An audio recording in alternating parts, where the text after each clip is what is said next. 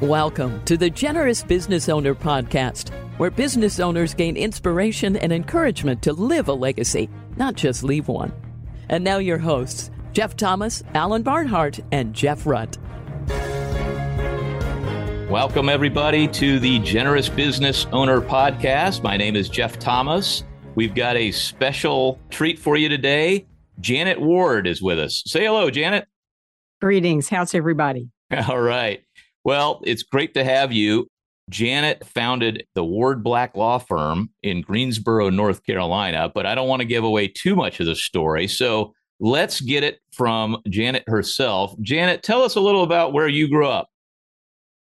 So I grew up in Kannapolis, North Carolina, which is a little bit north of Charlotte. It was the home of Cannon Mills, where they made sheets and towels. So if you've ever seen a Cannon on your sheet or towel, that's my hometown. Gotcha. Now, so it sounds like really you've stayed around the North Carolina area most of your life. So what was your family like growing up? So my father grew up during the Depression, and he wasn't able to go to college. And he and his sisters had to figure out how to make a living. So he eventually moved to Washington, D.C., and started working at People's Drugs, just sweeping up there. And he ended up coming back to Kannapolis, and he and his brothers started some drugstores. And so they had a small chain of drugstores called Baxter's Drugs and Black's Drugs. And so his first wife died when my brother was 11, and he met my mother at my brother's PTA meeting, and they got married. And so I was the only child of that union. And my mother taught public school for 30 years. So you know how every high school has the really tough English teacher? Uh-oh. That was my mother. Ooh. I can only imagine your associates and the briefs they have to write and the English correction that is inevitable from your Absolutely. genetic, well, nurture versus nature. There's probably both in you, the English. Exactly. I've got my red pen that I correct everything. They make fun of me. I can't even write a 2-line letter without having 2 or 3 revisions of it. Well, okay. I am also the child of an English teacher, so I know what that life is like, and there is not much tolerance for poor grades, shall we say. Was that the case for you? No, oddly, I didn't feel a lot of pressure from her. Yeah. The problem was when I was in the high school where she was teaching, she would find out my grades before I did. And that was not all that much fun. But I think I kind of had it more inborn into me that I just needed to do as well as I possibly could. Yeah. Okay. So now you go off to college in North Carolina, right? Tell us about that. So I ended up with a chemistry scholarship to Davidson College, which is outside of Charlotte. Unfortunately, placed out of all freshman biology and hit organic chemistry my first year at Davidson. Oh. That ended my plan to be a doctor. Yeah. And I didn't know what to do. My dad had always said, I want you to have a job where you never have to ask anybody for a job. Well, I knew doctors didn't have to ask anybody for a job. And I said, wonder who else? Oh, lawyers. I think I'll be a lawyer. And so that was the intellectual rigor with which I made the decision that I was going to go to law school. Fortunately, it turned out okay. Now, wait. Okay. So we start in biology. I don't know many lawyers. Well, maybe in a certain, in the biochemical world or something like that, but not many people start out in that. So what did you switch to? I just have to ask. What major? Economics. Okay. Economics. Yeah. So pretty big switch. Yes, it was sobering because, from the time I was like 4 years old, I'd planned to be a doctor. People would give me jars of animals to dissect for Christmas. And it was quite a change. But now with the kind of law I practice, I actually read medical records almost all day long. That's so that true. Science love that I have has paid off, actually. Okay, so take us through this. So we get through Davidson. It sounds like when you made that change in economics, you kind of had an idea about that new path. Well, I had a kind of an interesting interlude that you may not know about. Okay. So over my junior spring break, my father died unexpectedly. Oh. And at that time, I was Miss Charlotte Mecklenburg.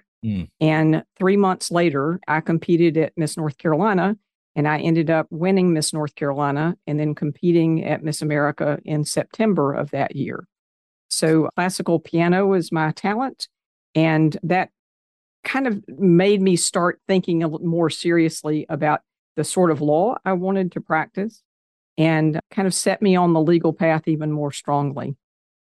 So did you have to take a year off from school I did. to fulfill your duties and all of those Yes. kind of things? And With wonderful things like going to parades and the Strawberry Festival and the Azalea Festival and great North Carolina events. And I loved every minute of it. I got to see every square foot, it felt like, of North Carolina. And it was just a wonderful experience. now that sounds like something that only an extrovert could love. Is this true? So do you? Oh, no. No? No, I'm a forced extrovert. Okay. I'm very much an introvert, but when I have a job to do, I can be an extrovert. Okay. But you're not afraid, obviously, to engage in when you need to be Right. out there. Exactly. Well, that was probably good practice. I mean, what are some of the things you learned from that experience? That's something very unique that very few people go through. Well, just having to meet new people all the time. Yeah.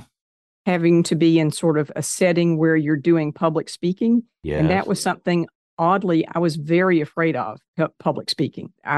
It's very odd that I turned into being a trial lawyer since public speaking was not my favorite thing, but it kind of pushed me out into that realm and was just a wonderful learning experience. And frankly, that was a good long time ago when there wasn't a whole lot of discussion of grief counseling and the like. So it was a wonderful thing, wonderful diversion for that sort of unexpected loss of my father to both my mother and me. That makes sense. That makes sense. Okay, so now we go off to law school, right? Where does that take you? So I ended up at Duke. Yeah. I chose Duke based on the size of the parking lot. I do not recommend that people choose law schools based on the size of the parking lot, but it had this great big huge gravel lot, and I thought that would be great and really convenient to be able to park easily and go to law school. I wanted to make absolutely sure that there was one kind of lawyer I was not. I did not want to be a trial lawyer because, as I said, I was afraid to speak in public. And so I got through 3 years at Duke and passed the bar and had a hard time finding a job. And a little small law firm in Charlotte, 2 lawyers hired me, and I started doing what I thought I wanted to do, which was sort of business legal support. And I found out that I hated every minute of it. And that it really was not, I didn't care much about page 12 and where the comma was and adding an extra and in there. And I found out that there was an assistant DA's job in Concord and Kannapolis outside of Charlotte. And I asked the elected DA if he would take a chance on me. And I became the first, and I use air quotes here, girl DA in that community. And I did that for 3.5 years. And that got me over my fear of public speaking, being in court all day, day in and day out. All day, right? Mm-hmm. Wow. And meeting lots of new people. Very interesting new people too. that have gotten themselves into interesting situations, perhaps. Yes. And, I was living in a small town. And the problem is if you're the DA and you're prosecuting criminal cases, you have victims who have testified, and then you have the people who are charged. But if you end up at the supermarket, you never know, was that person a victim or was that person one of the defendants that you just convicted? They look familiar, but which side were they on? Let me just be nice to them. Good policy. Good policy. Wow. That is very unique. Okay. And so now after the DA job, where do you head? So one of my adversaries came and hired me. She and I had become friends, even though we were on opposite sides. She was defending capital cases and I was prosecuting cases. And she said, we're getting ready to start an asbestos practice. And we would like for you to come work for us. And we will offer you $10,000 more than you're making. Well, given the fact that I was making $20,000 a year, I thought that sounded like a really good idea. 50% increase. It's like huge. Yeah. But I didn't know what asbestos was at the time. And so it was kind of a baptism by fire. But over time, over the last 30 years now, I've continued to do asbestos litigation and other kind of products that are problematic to cause injuries for people. And I just loved it. It was a great way to help just good people. Most of the folks that we represented, say, worked like in a power plant, and they may have come down with cancer or other kinds of diseases. And they were just good, hardworking, predominantly men that just wanted to look after their families. So it was a great group of clients to get to represent. And so that kind of experience has continued, right?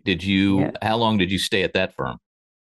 At that firm, I was there about 3.5 years. Okay. And then I moved to the location I am in Greensboro, North Carolina now. Okay. And did you start this firm at that point, or what was the beginning? I came in where there were two lawyers who were running it. And over time, I became one of the partners. And then it ended up where I was 50-50 partners with one of the lawyers. That ended 17 years ago, and it has been my firm in the last 17. And how many staff and lawyers do you have now? So we have about 25 people. Okay. And now, for those like me that don't know a ton about your profession, how often do these cases actually go to court? You know, I mean, we always hear about things settling a lot. So I know most people, when I hear trial lawyer, they kind of want to be in there trying the case, but it sort of takes two to tango, I suppose. So do most of them settle, or do you spend a lot of time in the courtroom? Well, I hope I can give comfort to every business owner who's listening to this. It has been the case for over 15 years in the United States that 99% of litigation settles without trial. Yeah. And so now it is, and that's generally the right way for things to turn out. Yeah. My little tiny client doesn't want to bet on 12 people that don't know anything about him or her. Same thing, the insurance company or whoever's defending the case on the other side. You don't want to put it in the hands of people you don't know if you can figure out a good way to sort of meet in the middle and resolve it. Also, it's a much more inexpensive way to resolve cases most of the time, and it gives you that certainty that people want. Well, as you pointed out, it's mostly business people listening to this podcast, and so and owners. So, I think we all love our own lawyers. It's just the other side that we find slightly less appealing, shall we say. Well, even I find some of us less appealing, so it's okay. Now, one of the things that we were talking about before we hit record on the podcast today was we're both in professional services, a lawyer, and we're in the financial advisory business. And, I spent 25 years at the big firms, and I was always sort of promoting these big public companies to increase the generosity and that sort of thing. And to put it mildly, I met with a bit of resistance to my radical ideas, at least. The percentages that I was suggesting were a little more than what they were comfortable with. And now you've done something very unique in professional services, now having your own firm. Tell us about sort of the generosity in your business. Well, let me talk about how difficult it was to start. Yes. Remember I mentioned that I had a 50-50 partner? Yes. Let me give a little more business advice to owners. Never have a 50-50 partner. Yes. Because if it becomes a stalemate, if you're not able to be of one accord. And so I loved my law partner, but it just came to the point where we needed to separate. And what ended up happening was we went to arbitration, also very expensive, very difficult to try to work things out. But it ended up that all of the cases, all of the staff, and all of the obligations landed on me. And I remember bringing the staff into our conference room the day after we got the arbitration award, and I tried to sit up straight and say, we're going to make it. But the truth was, I didn't have any idea how we were going to. And the first few years were extremely difficult. I didn't take a dime. I sewed everything I had back into the business to make sure that our staff, because many of our staff are of long standing, that they didn't miss anything. And so it's really remarkable, frankly, that we're even here 17 years later. Wow. And many of our staff have worked here for more than 20 years. So we have some remarkable longevity. I mean, I have people who walked that day through with me. So we had struggles because of the type of law we do. We're a contingency firm. Yeah. So we do not bill by the hour. So we didn't have, we don't have invoices. We don't have an expectation of if we work this many recurring hours. income. Exactly. No recurring income. It's more of, do you choose the right kind of case that's ultimately going to resolve favorably? And frankly, you have to invest in it. That's exactly right, because you're paying for the staff ahead of time. You're paying for the costs. So the ability to predict on the revenue side is almost impossible. Yeah. You can predict your expenses, but you can't predict the revenue. Yeah. So some really wonderful things happened right after, and I feel very clearly that the Lord, led me to break away from my partner. And we can talk about that if we have time. But I never expected to be a business owner. It wasn't my plan. People don't go to Duke Law School to own their own law firm. The expectation is you become part of some large infrastructure, but that was not what the plan was for me. And so I end up in this place where I don't know how to run a business. I don't know about paying people's salaries. I don't know how to do, with tax withholding. I don't care about the copier machine. It was all of a sudden a whole set of skills that I had to adopt and learn. And two things happened to me that were just magnificent. Three, I guess. One was at the exact same time, the past presidents of the North Carolina Bar Association came and chose me to be the incoming president-elect of the Bar Association. So that was a kind of wild happening. Then the person who my sort of chief operating officer quit. I thought I was going to die. And then I ended up replacing him with someone who has continued to be my chief operating officer for 15 years, who's trained as an engineer. She was Lean Six Sigma certified. And so everything that she knew about processes and procedures and documentation and Excel that I did not know, she was able to put into play. And then lastly, I saw an ad in a magazine that said something about C12, this group of Christian business owners. And I'm like, wow, well, if they're Christian business owners, maybe I could join that group and try to learn how to run a business. Makes sense. Because I didn't have a plan to. It wasn't like this, this great 15-year run up to this. It just sort of happened to me. So it was kind of an inauspicious start. Well, you're the accidental business owner, but I love it. And so, okay, now I had a similar experience in that the only reason we started this was God told us to. I was very happily working at a big shop with all the golden handcuffs, and so I joined C12 for almost the exact same reason. I said, I'm 48 years old now. I have this business. I haven't the least idea, okay, how to run this thing, and actually. For me, I hope it's been like this for you, but everybody has their own experience. But for me, one of the benefits of that group was, I kind of quickly got onto a little track, and I had a COO who also helped a lot. But really what came out of that for me were a bunch of great relationships. Mm-hmm. Frankly, I've enjoyed the relationships as much as the sort of business content, if you will. What was it like for you in that experience? Well, originally I was thinking, what are these? It was all men at the time. Right. It actually was for 15 years. What are these guys going to be able to help me with on running a law firm? Right. I just thought it was not going to necessarily help. And you can imagine how thrilled they were to have a personal injury lawyer joining their group and a woman. But oddly, they have come around after the last 17 Good years. for them. But what I figured out was all of us as business owners, we're trying to do three predominant things: increase revenue, decrease expenses, and keep our staff from killing each other. And, it really, no matter what the business was, it really kind of boiled down to that.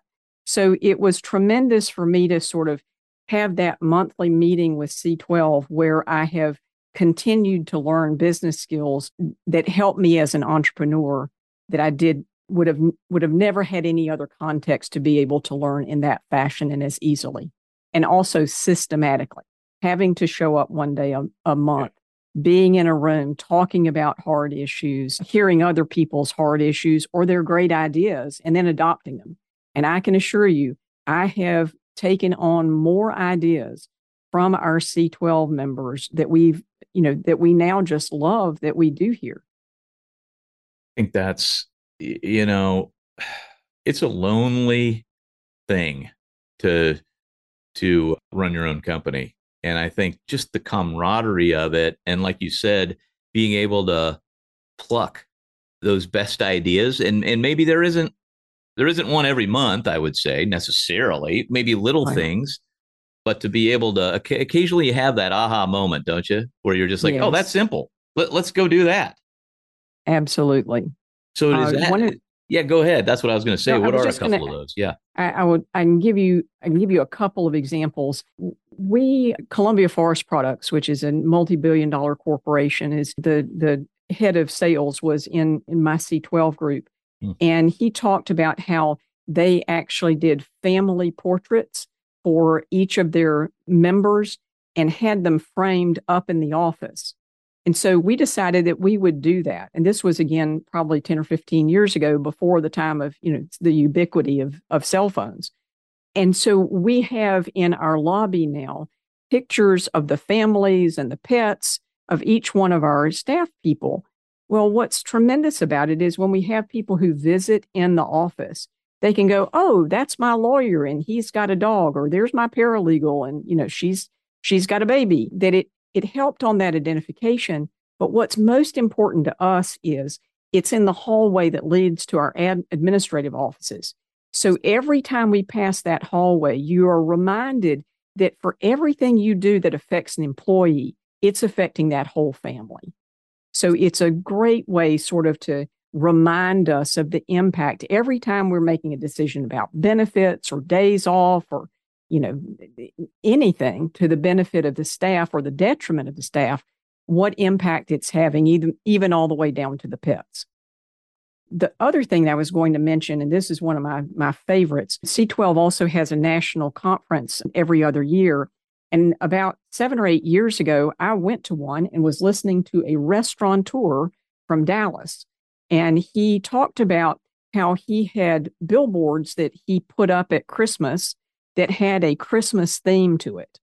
And, we as advertising lawyers have some billboards in our area. And the person who was running our marketing at the time was also a C12 member. And we were sitting in a meeting one day and I said, "Hey, Andy, how about if we replace this billboard we've got out on Highway 85 with a Christmas message, with a religious message?" And during the meeting, he sketched something out. And we ended up putting that up that Christmas. And I'm thinking, "Oh, Lord, I wonder what's going to happen. Are we going to get hate phone calls? Yeah, you really don't know. Picketing?" We had no idea. I mean, you don't have the And, cross on your website or anything, do you? Or do you? no, but kind of close at places. Yeah, okay. But what he designed was sort of desert, and then the camels and the wise men, and then a star on it. And then it said "Joy to the World." And then because of requirements for North Carolina Bar, we had to put our name on it. So we just put it in kind of a small left-hand corner. We started getting phone calls thanking us for the billboard. You're kidding. No. We had one church in a little town in North Carolina where 30 members of the church signed a letter thanking us for putting the billboard up. Now, is that what we expected? Absolutely not. Would I ever thought of that if I hadn't heard this restaurateur from Texas do that? And now what's the amazing thing that's happened? We replace our sign out front with that same sign every Christmas. Other C12 members also buy their own billboards, or they come together and put a pool of money together. So in our county, I think we had 17 billboards with a Christian theme last year, and that people are starting to see them. And then I'll tell you something really cool. Next door to us, I have an orthopedic surgeon who's a great Christian guy. And so I told you we replace our sign so it says "Joy to the World." Well, he replaces his sign with something that says "For the Lord has come." And so when you ride up our block, you can see those two in sequence, even though he's not a member of C12. So the ramifications are like throwing that little stone in the pond and just watching it go. That's amazing. And I think I'm embarrassed to say that it surprises me how good the reaction was to that. And it sounded like it surprised you, frankly, but I love the boldness. And I think, I'm chair in Lee Strobel Ministries. And so I'm around these amazing evangelists. I aspire to be better at that. And I've learned a lot from Lee and Mark Middleberg and those folks. But one of the things they've really drilled into me is that people are way more open to spiritual discussions than maybe we perceive.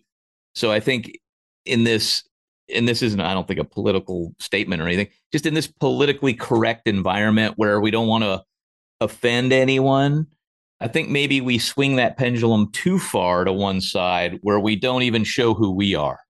Right. And if people don't want to engage, that's okay. That's their choice. It's not offensive to me, right. Or I don't even think to people who aren't believers to just be who you are, Even in law school, we were told, don't put anything on your resume that would indicate what political party you are or things that would be extracurricular activities that might be offensive. And what C12 has helped me understand is it's okay to be offensive, that I'd rather put it out there. And, we're in the process of redoing our website, but for, 10 plus years, we've had a personal testimony of mine on, but I would have never had the courage to do that if I hadn't been in those rooms on a regular basis and having somebody say, well, why won't you do that? Why do you want there to be enough evidence out there in the world to convict you of being a Christian? And I want the answer to be yes. I think that's such a powerful statement, again, in this environment. And, Alliance Defending Freedom, of course, is an organization that does a lot of coaching for business owners like you and me. And, heck, you are a lawyer. I mean, what I've been learning from them is that the bolder you are, frankly, and putting it in your corporate documents, if you, like we've got God in our vision statement, well, the bolder you are inside the company and having that proof, if you were in a court of law and someone was going to convict you of being a Christian, would there be enough evidence? I mean, that is actually kind of a good way to look at it. But actually, the bolder you are, the more you're protected. Is that kind of the viewpoint? I think so. Just over time, we have tried to be increasingly more overt in what we say about ourselves. We have recently sent out a newsletter that we say we're a Christian-led law firm. Yeah. That repels some people, but it attracts others. And why it's important for us is I want to be held accountable. If we're doing something that's inconsistent with the way Christ would live, I want somebody to bring it to our attention. I tell people we can't leave the shopping cart out in the middle of the parking lot at the grocery store because people would love to talk badly about lawyers or law firms and say it's consistent with what they believe. Mm-hmm. But we don't want to be that kind of witness for the legal profession. Justice is God's idea to begin with. He started it, and we want to make sure that we are doing right by him. So our mission statement is to seek justice, give generously, and love lavishly. That is not your typical law firm mission statement, but that's what we have chosen and what we're trying to live by. Well, I love that. It's very different, very refreshing. And one of the things that we like to say in the wealth management business is, and I think just in society in general, if you show me your calendar and your checkbook, I don't even need to know you. I know what you believe. Great. And, that's exactly right. Sometimes I call it the third conversion. I did a talk last week, and I called it the third conversion. There's the head conversion of belief, the heart conversion, maybe that the Holy Spirit, not maybe, but that the Holy Spirit does. And then there's the third conversion, which is the wallet conversion. So my understanding is that you've had the wallet conversion, and frankly, we were talking about time being the other measure. Frankly, most lawyers sell their time. I mean, you only have so many hours in the day, even if it's on contingency. So time is important, how you allocate your time. So talk about at the law firm now how you've chosen to do some of that wallet and time conversion. Well, it's a little unique. And so I hope everybody will have mercy on the story I'm getting ready to tell you. But I was riding to work one day, minding my own business, and the Lord doesn't talk to me in like large sentences or frankly, very frequently. But every now and then I'll hear something in my head that I wasn't asking for, and I know that I need to think about it. And I was almost to our office, and I heard in my head, I am a substitutionary God. And I was thinking, okay, I was thinking about the grocery list again. I have no idea where that came from. So I probably need to think about it. And we were, I guess, about 6 or 7 years into Ward Black Law at the time. And what I believe when I started reflecting on it is that, yes, God is a God of substitution. In the Old Testament, we hear about the substitution of animals and crops. In the New Testament, we have the clear substitution of Jesus Christ for who we are. So yes, he is a God of substitution.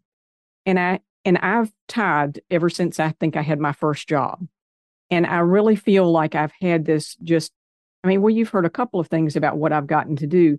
I have been blessed beyond measure in the opportunities that I've had over my lifetime. And I think at least in some small part, it's because I've tried to be faithful with my money. But then I employ a whole lot of people, many of whom I know do not give any money to any institution, much less a church. They may not even be believers. They just behave differently than I do. So the only thing that I could come up with about how do I apply I am a substitutionary God was to conclude that what the Lord wanted the law firm to do was to tithe on our gross revenue. And the reason why I came up with that was because if we tithe on our gross revenue, I am by definition tithing for every employee. Ooh. On their salary, on their benefits, on their 401k. So at least 10% is going out into the world. So you remember I told you about my COO, the Lean Six Sigma engineer. So this was in December. She comes into my office. I said, I need to talk to you. I said, well, here's what the Lord said, and here's what I think what I think the Lord's telling us to do. And she started nodding, and she said, well, I've about finished the budget for next year. I've budgeted a profit finally. I think we'll be able to do that. And I said, Rhonda, I don't mean the profit. I mean the gross. And she swallowed real hard and she nodded and she said, okay, I'll go think about that. She went out in the hallway, picked up her cell phone, called her husband and told him I had lost my mind. And then what we did was we formed what we called a tithe committee, not made of lawyers, but made of administrative staff who I knew were spiritually aligned with what I thought the Lord was trying to get us to accomplish. We came up with a plan that we would try to identify best-in-class nonprofits locally, regionally, and internationally, and that we would take 10% of our gross every month, move it into a separate account, be completely aligned on who we wanted to give to, and then we would give that money away under the following caveats. We did not want it to be marketing money. We did not just want it to be some glorified way for our name to get on something, but we committed that we would do it anonymously, that we would not let the nonprofits use our name on any wall or in any letter, but that we wanted, and in fact would send a letter to the nonprofit saying, we ask you to keep our identity anonymous because we want God to get the glory in this, not the law firm. So what was miraculously happening each month was we were having that 10% to give away. Now, understand in the 7 years prior to that, we never had even 3% profit. So for all of a sudden, us to be able to give away 10% and never have anybody not get their salary or not have their benefits paid, it was an amazing thing to watch. So a year passes and my comptroller, my office manager, comes to Rhonda and says, I'd like to join the tithe team. And Rhonda said, well, why do you want to do that, Wendy? And she said, I've worked here almost 20 years. I've written the checks every month those 20 years. I saw what the Lord did last year, and it was impossible in our flesh. And I want to be a part of what he's doing. So that's why I want to join the tithe team. And so now she's actually the manager of our tithe team. 10 years have passed. The Lord has allowed us to do this every single month. After the second year, we decided that we had to do better and more. And, we're big strategic planning people. We are EOS folks. We're pretty serious about, how we do our business. So we want to make sure that we're doing our philanthropy with the same kind of strategic planning that we're operating our law firm. We don't want to be sloppy in what we're doing with the Lord's money. But we were really challenged by a couple of things, one of which was the parable of the talents, because, the return is doubling money. Now, Jeff, you may be a really good manager, but to be able to double somebody's money in any period of time, it's not easy to do in the flesh. So we couldn't figure out what would the Lord have us do to be able to double our money that we're giving away. And so what the group came up with was to start making our contributions to nonprofits match money. And so we asked the nonprofits to use our money as a match and to report back to us.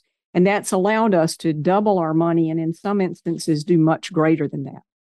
And then the categories we use are predominantly the ones from Matthew 25. Hungry, thirsty, jailed, sick, strangers, naked. We add in widows and orphans and Levites from the Old Testament. We graph against those categories. We look at, what is the highest and best use of this little bit of money that we have. For us, it's a lot. For lots of your listeners, it may not be much at all. But if you give away 10% over 10 years, you've given away an entire year's worth of revenue. Right. It adds up in amazing ways. And so it's just blessed our socks off to be a part of this. We thought we were helping other nonprofits, but the truth is it's changed us. I mean, what a story. There's so many good principles in there I just think of, God's word. He doesn't tell us to test him in many things, but he tells us to test him in the tithing. And, and he said what would happen, right? He will open up the windows of heaven, and we're seeing it happen all the time. And it doesn't necessarily mean finances. It's just in relationships and hearing about miracles all the time. We get our socks just blessed off, connecting other nonprofits that you'll hear about one who's got this issue, and we'll say, let me introduce you to the executive director of this one. They've got the same issue. And it's just been so refreshing. And then the effect the giving has, and I know you weren't doing it for this purpose, but the effect it has on the giver, not just the recipient.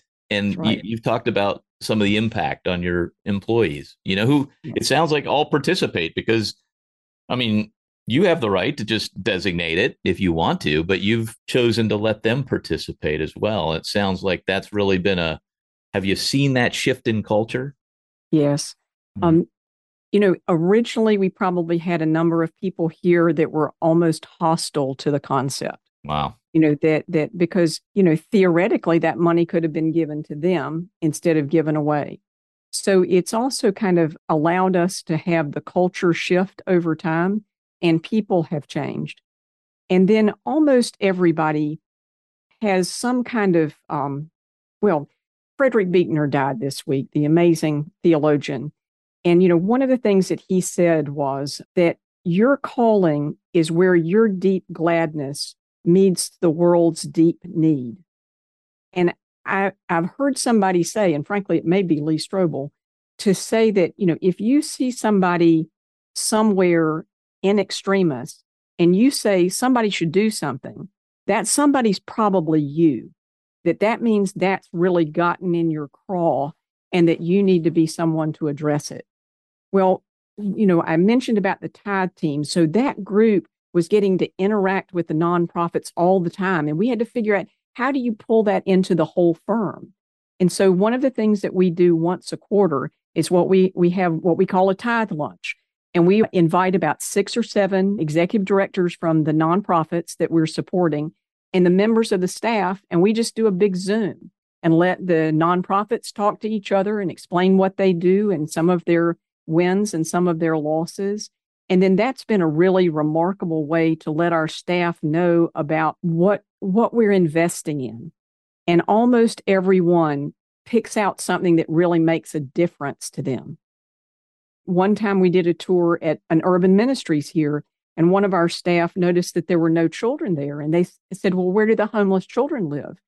And the executive director said, well, they can't stay here. We have people with psychiatric issues and maybe sexual assault issues.